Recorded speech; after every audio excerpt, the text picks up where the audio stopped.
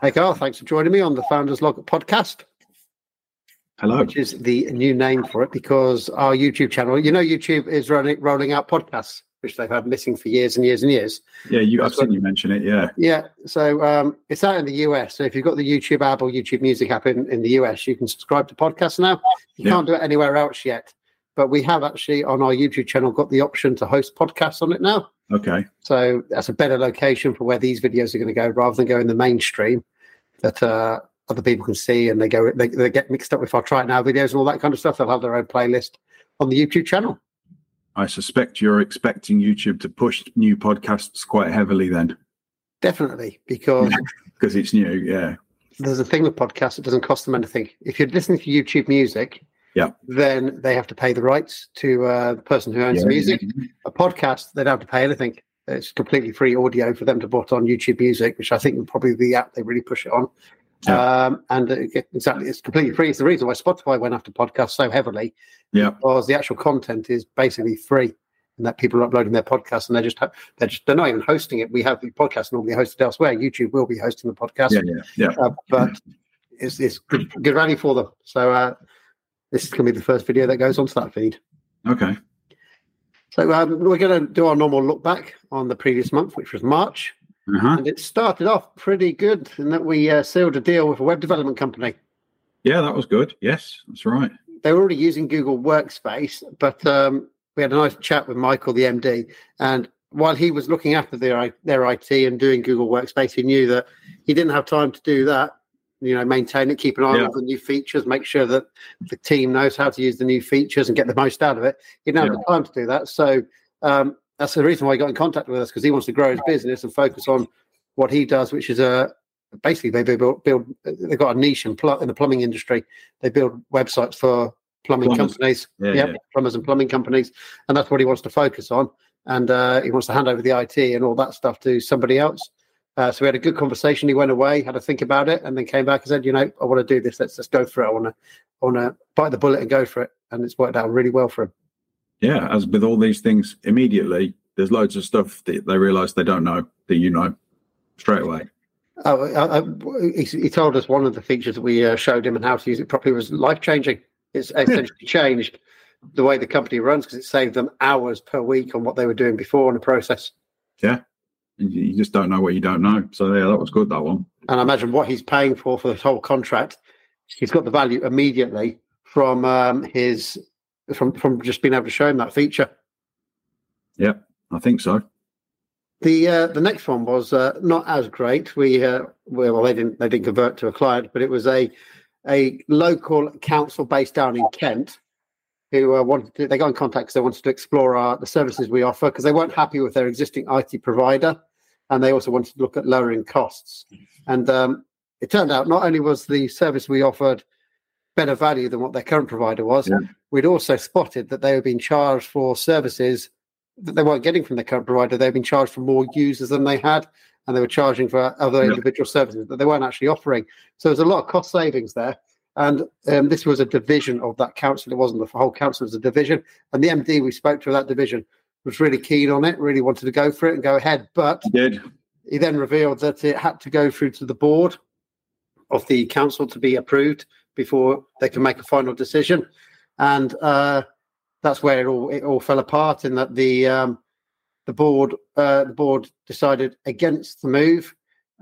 They feared change. They didn't want to move from their legacy system to Google Workspace by Kimberly IT. They feared change, and they preferred to keep the status quo and not wanting to reduce the taxpayers' burden by deploying more efficient and better value systems. I believe they swiped it with one statement of ignorance. Simple as that. It's Google Workspace. Oh, it's not compatible with Microsoft. Next. That's it. That's all that happened. Somebody was ignorant, swiped it to one side. Well done, council. Continue to pay over the odds for services you don't need. Fine. That's up to you.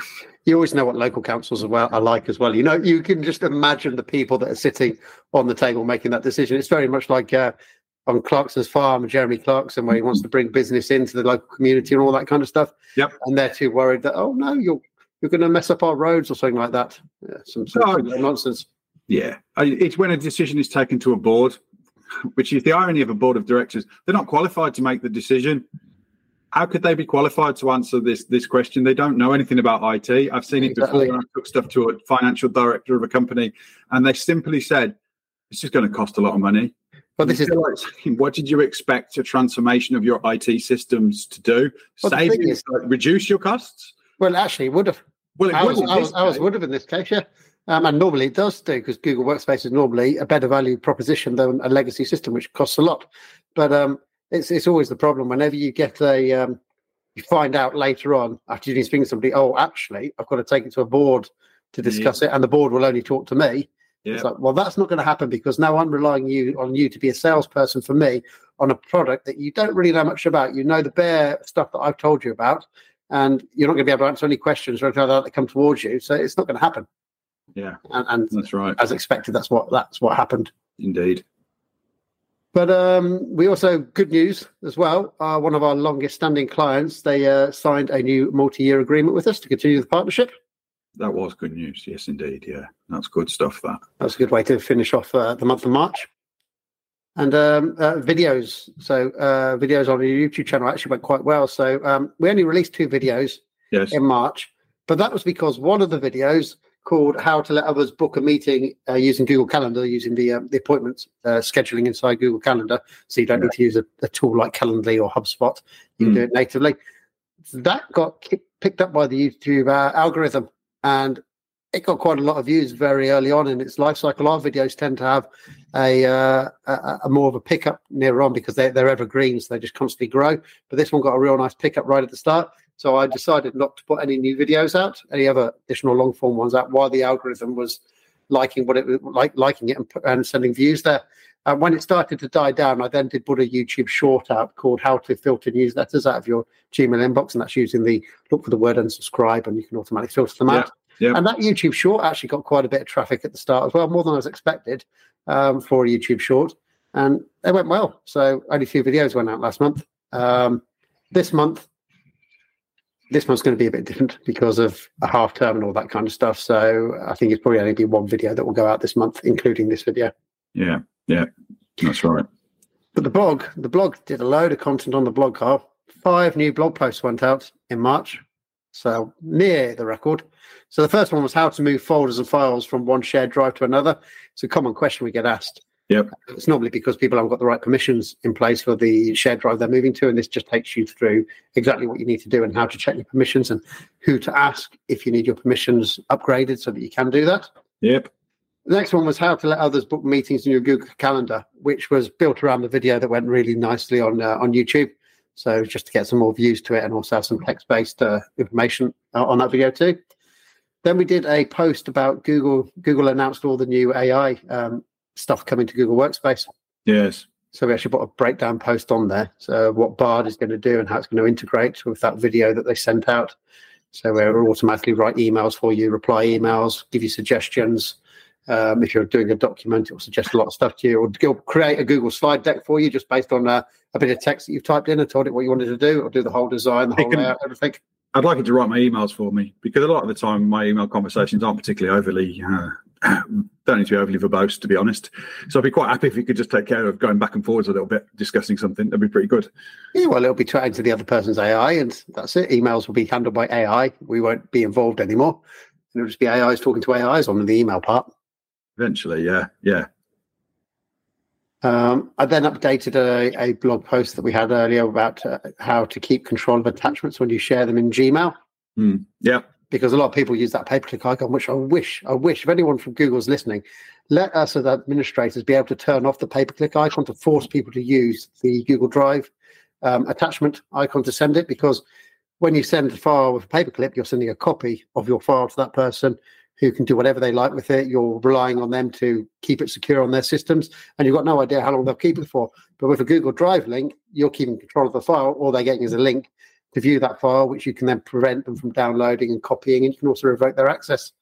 Yeah, so I scoured the Gmail API to see if we could do that any way possible. I invoked ChatGPT-4 to assist me, but it's not possible. Nah, can't do it. It's the same thing. It's like our argument about having the spam filter down the left. You've got all this amazing Google AI protecting you, but then it dumps the email into a spam filter where the user can just remove it out.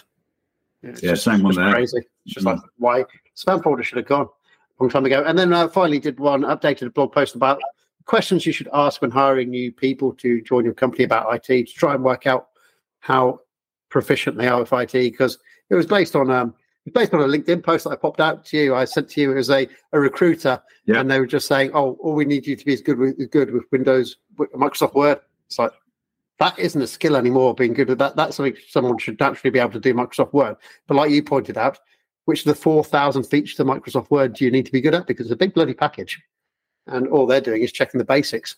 And it doesn't confirm anything else of how you can use a computer. If you can use Word, it doesn't confirm anything, because everything's online now. Looking at that world, they're a recruitment consultant. They're going to have their world spun on its head by generative AI, without a doubt. You're going to need the skills of how to write a prompt, and pretty quick for those sort of people. Word's not going to cut it anymore. Well, interesting. A new job that will come out is prompt manipulators.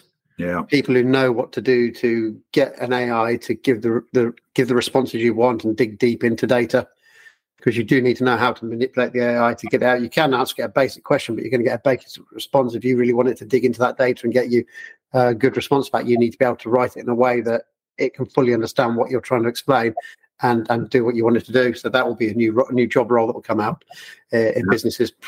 AI prompt manipulator, I'm going to call it. There'll be more about that next month's Founders Log. Oh, okay. You've been doing some manipulation then? I've been playing around with lots of different AI tools that come out. There's somebody coming out every day. Oh, yeah. And I follow people on Twitter. I've just been trying them out. And I thought next month I'll give a little feedback on some of the things I've played around with and what I've seen. Cool. It's pretty amazing stuff going on every day. Look forward to that. So it's a good point now to hit that subscribe button. Yeah, that's right. And listening. Do you want to know about March's assistance and support statistics? Yes. Because no one else publishes theirs. Only we do. So in February, we got contacted by 113 people, subscribers. Okay.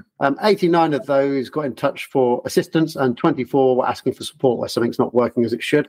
Yep.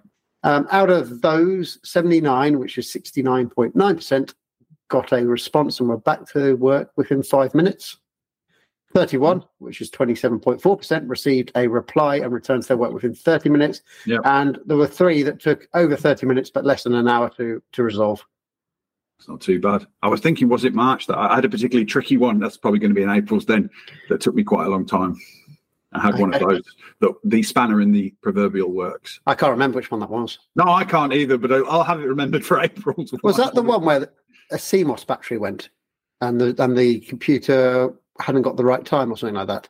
I've had one of those. Yeah, I've had one of those with the time. Good old-fashioned time was off and completely threw somebody. It was throwing out 2FA, that was, because your 2FA tokens won't work if your time's not right in Windows. Yeah. There's a lot of things that don't work when your time's not right. You're right. Computer systems scheme without the right time. I've seen that Google Chrome has a new error page. It can detect when your time's incorrect, and that's why you're getting a certificate error come up, because before it wouldn't do that. But now it will say, check your computer's desktop time and make sure that's right, and try again. It's amazing how long it takes, isn't it, for somebody to write a rather simplistic error message for humans. Yeah. And then out of those 109 subscribers, they contacted us through our unique instant messaging service. And then the remaining opted to get in contact with slightly less quick methods, which is basically email. And then we reckon that 12 subscribers wouldn't have had to get in contact if they'd had some regular training on the services. There was literally the only reason they got in contact was because of a lack of knowledge, which would have been covered off on some basic training. Yeah. Companies always faltering on the training, which is a shame. Nothing changes there. So I don't know whether we'll ever see a reduction in those statistics. People don't train themselves to learn to use computers unless they're personally interested. That's everything I've got for March. You got anything you want to add at the end? Or you're all covered? I've been out and about a few times in March. It's been nice to get out and about, see a couple of customers, visited some sites, that sort of thing. Like we didn't do that for such a long time. And it was good to do that. I got back into Birmingham City Centre to see an old colleague of mine, Lee, as well, which was nice. Some sushi? Yes, we had some sushi. Which you cunningly got him to pay for. Which I did. They couldn't resist treating me to some sushi, so I wasn't going to reject his kind offer that day to do that. Sushi Passion in Birmingham now having expanded from before into a bigger location. Yeah, it's in the same location, Great Western Arcade. Same location, but they're next door to where they used to be, and they have a space that's twice as wide as the one they used to have. So they're obviously doing all right for themselves. And we'll have to get some more of that in. It was good. Yeah, well, the only competition they had, which was in Birmingham Fish Market, closed down. Yeah. Well, I guess most places don't have a sushi restaurant. They are thin on the ground. Yeah, I think a lot of them got hit by just lockdown over the years and probably run at some bets and couldn't pay them off in the end when they could finally get customers. That's it. Then we'll have a few more interesting updates for April in next month. We got a juicy story about a prospect that didn't come off, and we got AI news from me. Cool. I'll have to think of something then. Yeah, you'll have to come up with something. Yeah. You can tell us about your nice trip to Turkey because you're on holiday. Oh, yeah, that's a good point. Yeah. And, so, well, that's it anyway. So thanks for listening, and don't forget to subscribe and like, and we will speak to you again in a month's time. Bye-bye. See you later. Ta-da.